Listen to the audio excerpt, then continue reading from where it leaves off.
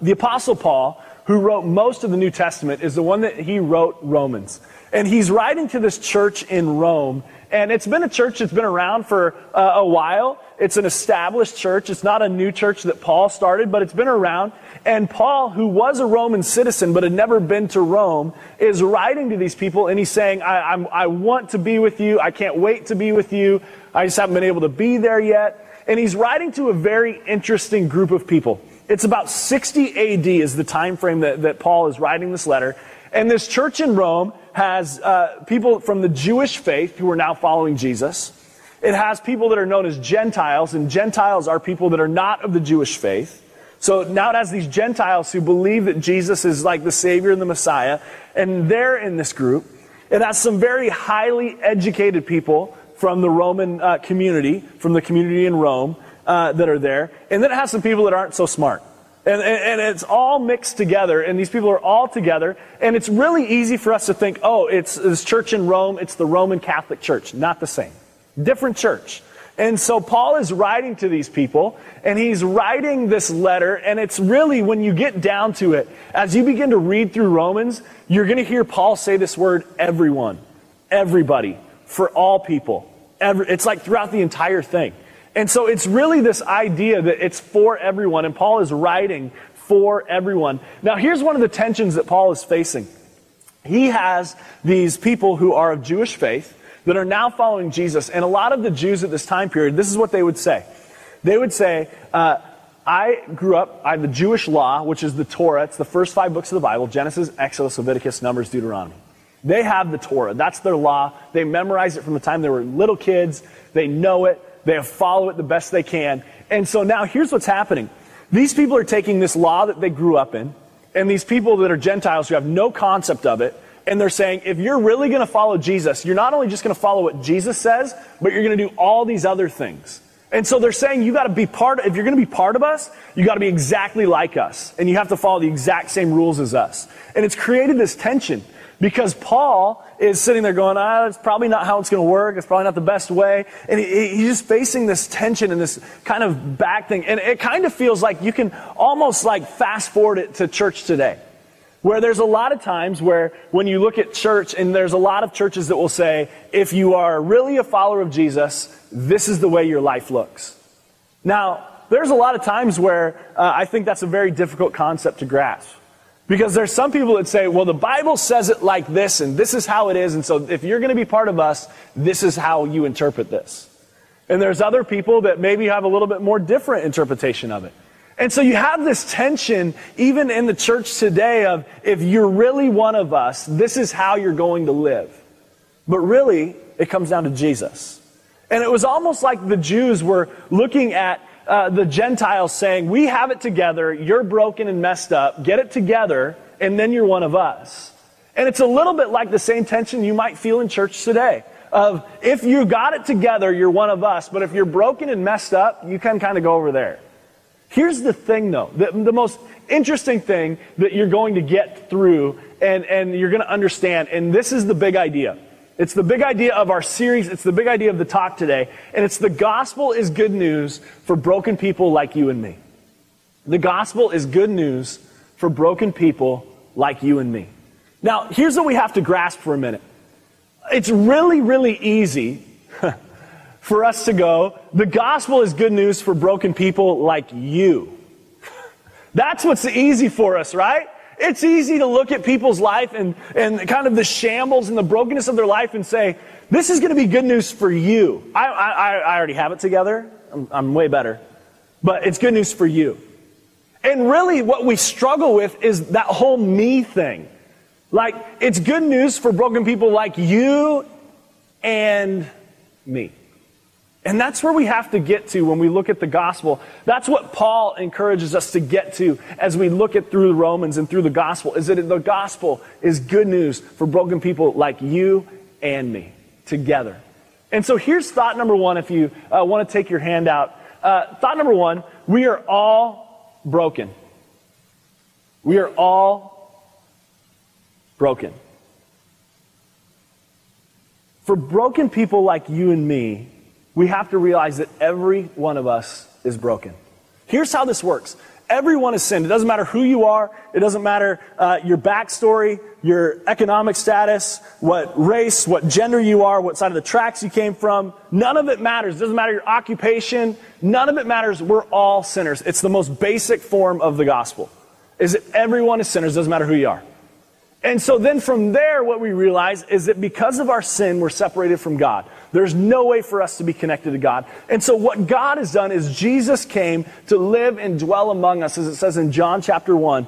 And he came so that he would die for our sins so that we could have a relationship with God. It's the most basic start. That's the most basic gospel right there, is that you and I are sinners, we're broken, and God has come through the person of Jesus to restore us back to him. Now, here's the thing that we have to understand a little bit, is that we might look at our lives and think, well, I'm okay. I'm all right. I have it together. I think I'm doing all right. The reality is that all of us are broken. Everyone. Because you and I sin. And what sin does is it does this. Sin creates a selfishness in us that leads to a brokenness in us. And so we have to realize that as we sin, it creates a brokenness in our hearts and a brokenness in our lives. And it creates broken relationships and broken marriages and broken jobs and broken life. Because sin separates us from God and it creates brokenness. And so we have to realize is that everyone, all of us, are broken. But there's a good news in that, is that there is an answer for our brokenness in the person of Jesus. It says this in Romans chapter 1, verses 2 through 4.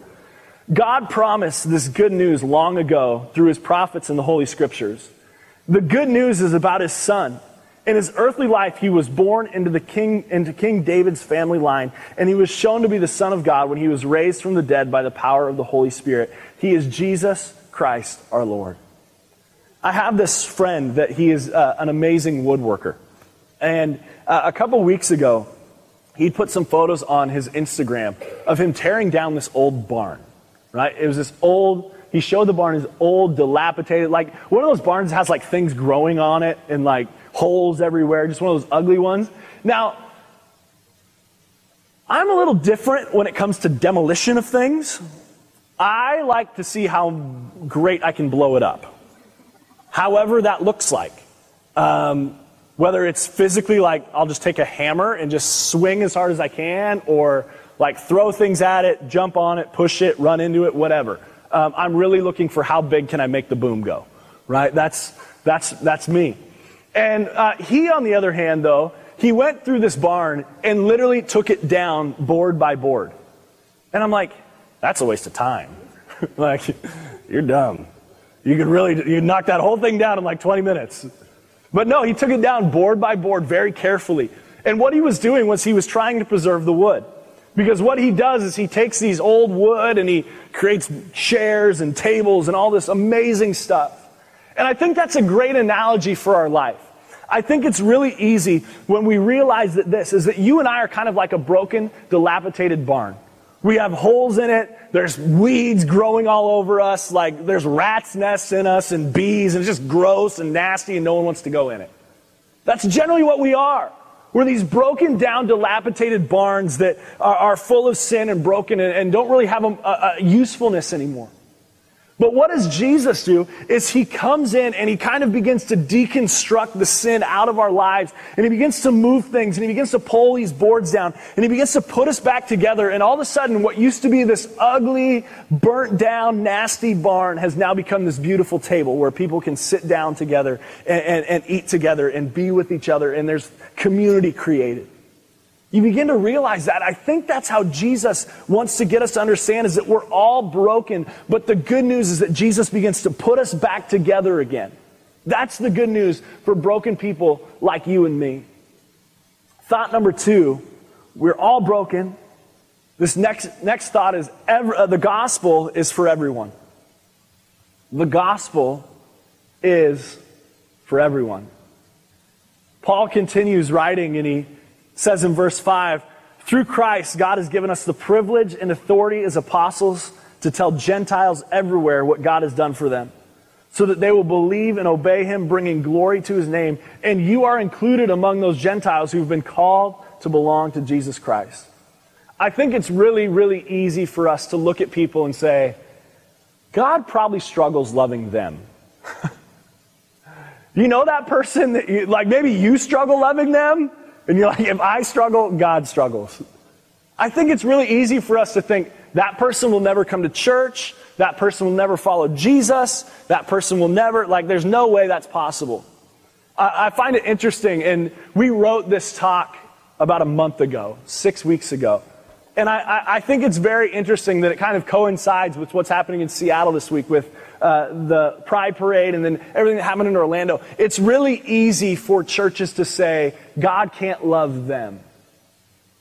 I was at a Seahawks game getting ready to go in. It was a Sunday night game that they were playing the Cardinals. And I don't know if you've been to a Seahawks game lately, but it's crazy out before you get in. It's crazy inside too. And I'm standing in line, to get my customary pat down, minus the dinner. And I'm standing there, and there's this guy with a bullhorn, and he's yelling at the top of his lungs, and he has this big angry sign above him. And I'm sitting there going, stop, please. I'm offended, and I know what you're trying to do, and it's just not working. And he's yelling about how God hates this and how God hates that. And I'm like, is that effective? Is that really what we've stemmed down, like telling people about Jesus to, is some crazy guy outside of a Seahawks game yelling at people? And I begin to think about this idea that the gospel being for everyone. My job as a follower of Jesus is to help people experience Jesus. That's the whole point of this whole thing. Is that if I really believe that Jesus is for me, that he's got to be there for everybody else. And so the gospel's for everyone. And so my job is to help people realize that Jesus is for them. That God loves them. To help them experience Jesus in ways that maybe they never have before. And so we have to begin to think about it like this. Is that, am I helping people experience Jesus with the things that I say, with the actions I do, with the things that I post? Am I exposing people to Jesus? And then the second question that we have to follow up with that one is am I helping people experience Jesus? And then the second one is, what type of Jesus are they experiencing? Because there's a lot of times where people say, oh, I'm going to help you experience Jesus. You're stupid, you're dumb, you don't got it together, and God doesn't love you. But if you act like me, God will love you. Where do we get off with that one? If you become more like me, God will love you more. I don't think that's the case. I think there's times where God sits there and he hears these conversations, however well-intended they are, and he just goes, oh, crap. Here we go again. I really do. It's this idea that the gospel is for everyone. And here's what happens. When we are under the impression that God can't love somebody, or we're under the impression that God can't get a hold of their heart, or we're under the impression that they will never experience Jesus, or they'll never follow Jesus. When we have that ideology in our hearts and in our lives, really what we're communicating is that, God, I'm glad you sent Jesus. I'm glad he died on the cross. I'm glad he rose from the dead. I'm glad he conquered evil, death, and sin and gives us grace, but it's not good enough. That's what we communicate. When we believe that the gospel isn't for everyone, we're essentially saying God and what Jesus has done on the cross isn't good enough.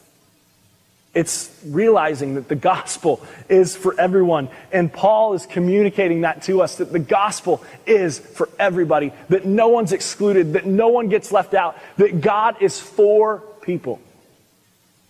It leads us into thought number 3, being this: share Jesus. Share Jesus. If we are followers of Jesus, we are obligated, compelled, and bound to share Jesus with people. The church world is very interesting. Just different beliefs and different opinions and the way things go.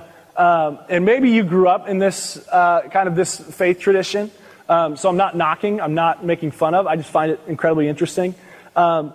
It's a fundamental Baptist King James Version only. The Bible's written, lots of different translations. There's no real translation that's like, these are like the exact words, all right? Because it's the Bible, the Old Testament is written in Hebrew, the New Testament's written in Greek. It got translated to English. It's been translated across the world. And I'm not a Greek scholar. There's not many that are. And so the translations, they're there. They're accurate. But sometimes when you're reading the Bible, I don't know, maybe it's just me, but sometimes I'm like, I have no idea what that just said. Just me, but you guys are way highly more educated than I am. Or you at least paid attention in college. That's probably where we differed. Don't tell my professors. But there's all these different translations and all these different ideas. And it was funny, there's certain groups of people that are followers of Jesus that believe that the King James Version Bible is the only Bible around. And they have a very strict guideline to that. And so when it gets into these verses where it talks about sharing your faith, they believe there's only one way to do that, and it's to knock on someone's door. And you've met these people before, not just the Mormons, not just the J-Dubs, but there are some very group people, and it was funny, this is how I got to this. There was a YouTube video that came up, and it was this angry little Baptist man knocking on someone's door. And he's like, this is how you win souls. And I'm like, really? I should watch. I need to pay attention. And he knocked on the door, and the things that he said, again, well-intended, came from the scriptures, but the delivery of it was rough. And all I remember from this video was him yelling and then the door slamming. And I'm like, yeah, that's what happens. And then he left the porch excited. He's like, we're going to win that one day. And I'm like, no, you're not. You're losing. You're losing bad. And I thought, man, what's it like when we share Jesus with people? What does it look like? Paul felt this great sense of urgency to share Jesus. It's why he did what he did. It's how he lived. And here's what it says in Romans chapter 1, verses 14 and 15. For I have a great sense of obligation to people in both the civilized world and the rest of the world, to the educated and the uneducated alike. So I am eager to come to you in Rome to preach the good news. He felt this obligation that he says, I have to do something. Because if there's good news for somebody like me and a broken person like me, it's got to be good news for other people that are broken as well. Have you ever been in a conversation with someone and maybe they were sharing just a difficult time of their life or a difficult season or something they were going through, and you just had that moment where as they're talking, you feel your own story in theirs, and you're like, I've been through this. I know how to get through this. And you kind of feel that good news kind of well up inside you that you're going to be okay. I know how to get through this. Have you ever been in that spot? I think if you have ever been in that spot where you knew someone who was just sharing the brokenness and the hurt of their life, and you're like, I've been through that. I know how to get through that, but I'm not going to tell them. I think man, that's not a very nice friend. Your friend is sharing how much they hurt and their pain and their brokenness, and you're like, yeah, that's a bummer. I think sometimes maybe that's how we view the gospel and sharing Jesus. With this idea of someone sharing their heart and sharing their hurt and sharing the pain and the brokenness of their life. And it wells up inside of us that, oh man, I wish they just knew. I wish they could find how Jesus has begun to put me back together. How I was this old messed up barn, but now I'm this beautiful dining table, this beautiful chair, whatever it is that God has put me in, and He's created me and put me back together. And I think that's that whole good news thing, that if we refuse to share it, man, it's just damaging to people. But when we feel that well up inside of us, that good news that comes through, it's like, I've been here. I know how this goes. I know how to share this. I know what to do. The good news is meant to be shared. We're meant to share Jesus in every capacity, no matter where we're at. And it doesn't have to be weird. You don't have to knock on the door and be like, King James only version. Here's what it says. It says, you're messed up. You're jacked up. I have the answer. I am the answer. Go figure it out. It doesn't have to be that way. It's as simple as saying, I'm here for you because I've been in your spot. I'm here for you because I might not be a dining room table yet, but at least Jesus has started taking some of the wood off the wall, off the barn. I might not be perfected yet, but here's the good news for me. And so we have to get into this point of sharing Jesus with people, that it's almost wrong if we don't feel the sense to do it, to share good news for broken people like you and me. Thought number 4 is this: the gospel is powerful. The gospel is powerful. I think one of the greatest stories that we can share is the fact that we were an old, messed up, broken down barn. And God has begun to restore it. He's begun to make new. He's begun to bring change. I think that's just the beautiful mess of the gospel, is that it's messy and it's ugly and there's rat's nest and it's broken and rain has fallen down and it's rotten wood in places and there's weeds in places. But Jesus still looks at us in our whatever condition our heart's in, and he says, I still love you. And he still begins to take and salvage and make new and put new things together. I think that's the powerfulness of the gospel. The good news for broken people like you and me is that God puts us back together. It says this in Romans 1, 16 through 17, for I'm not ashamed of this good news about Christ. It is the power of God at work, saving everyone who believes, the Jew first and also the Gentile. This good news tells us how God makes us right in his sight. This is accomplished from the start to finish by faith. As the scriptures say, it is through faith that a righteous person has life. Have you ever been with a group of friends and you said, hey, watch this? And then you failed miserably? You ever been there? Maybe it's just me. Maybe I'm the only one. Where you just had those moments where you're like, hey, watch this. And you go to do something and then you just, boom, crash and burn. Isn't that fun? You're like, watch this, I got it. It's like Wile E. Coyote.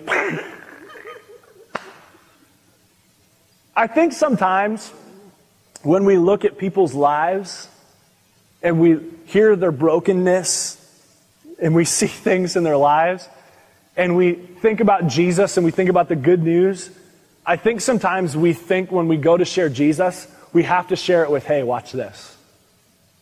And I think our feeling is that if God doesn't fix them in whatever way we think he should, that like it's, hey, watch this and watch us fail. I think a lot of times we think that saving people or winning souls is completely on us. Good news. It has nothing to do with you. For those of you that are terrified about sharing Jesus, because it's a legitimate fear in us of what's the reaction be, what are we going to say? And a lot of times it's, I don't feel like I have the right answers. I don't know if my life is lined up enough. And there's a lot of eyes in that.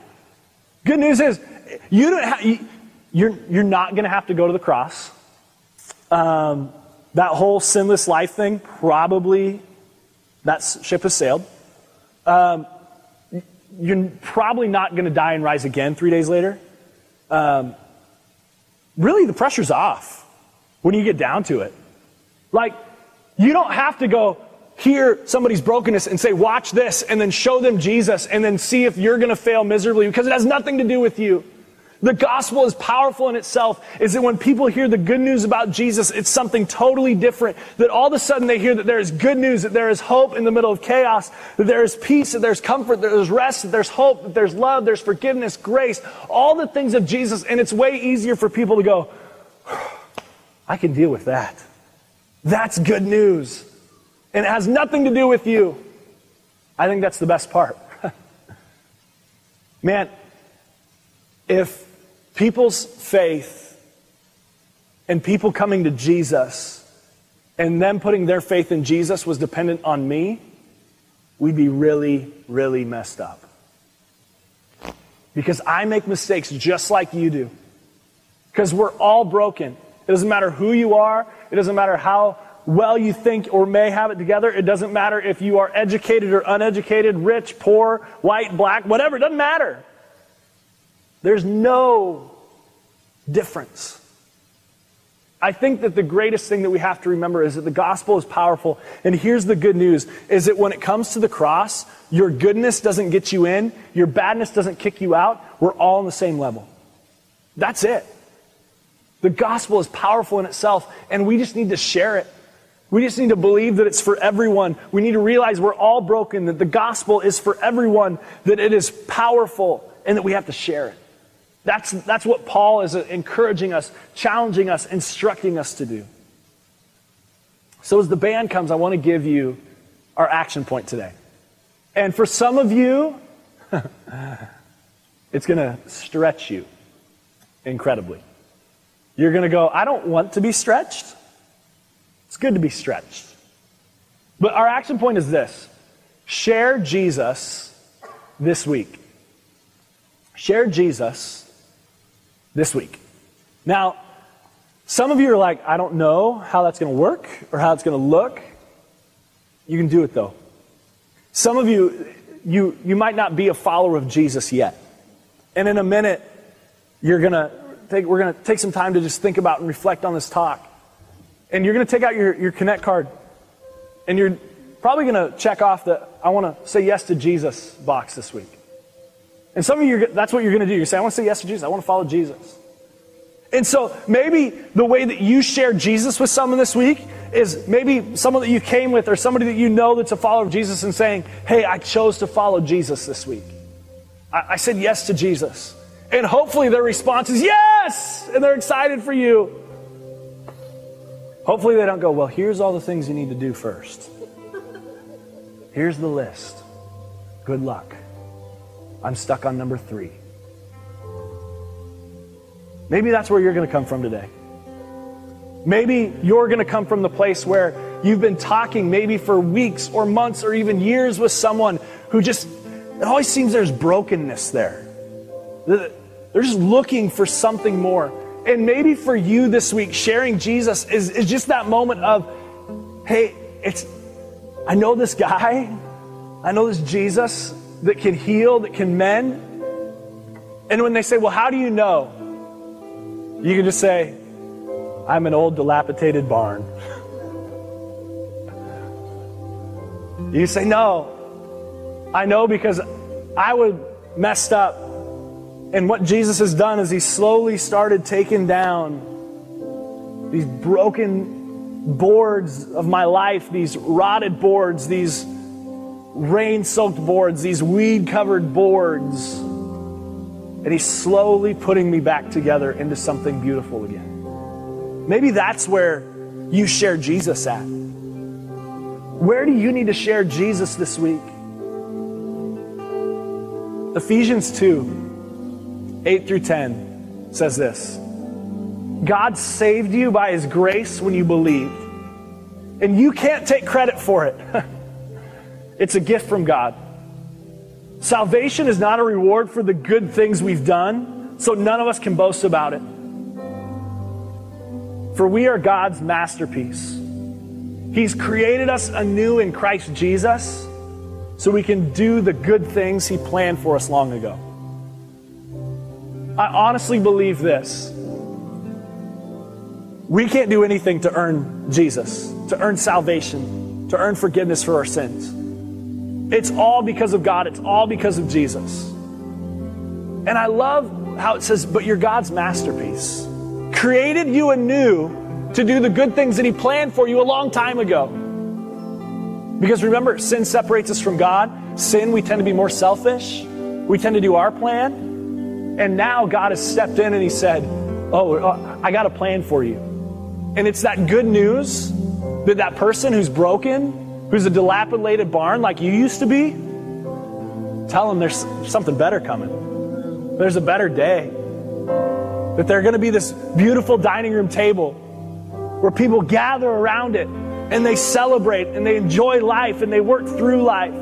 That it's this beautiful chair that gets to sit and watch the sunsets on the porch. It's this beautiful swing in a garden. It's gorgeous things that Jesus puts us back together again. And so, share Jesus this week. And remember that the gospel is good news for broken people like you and me. Don't forget the me part this week. The gospel is good news for broken people like you and me.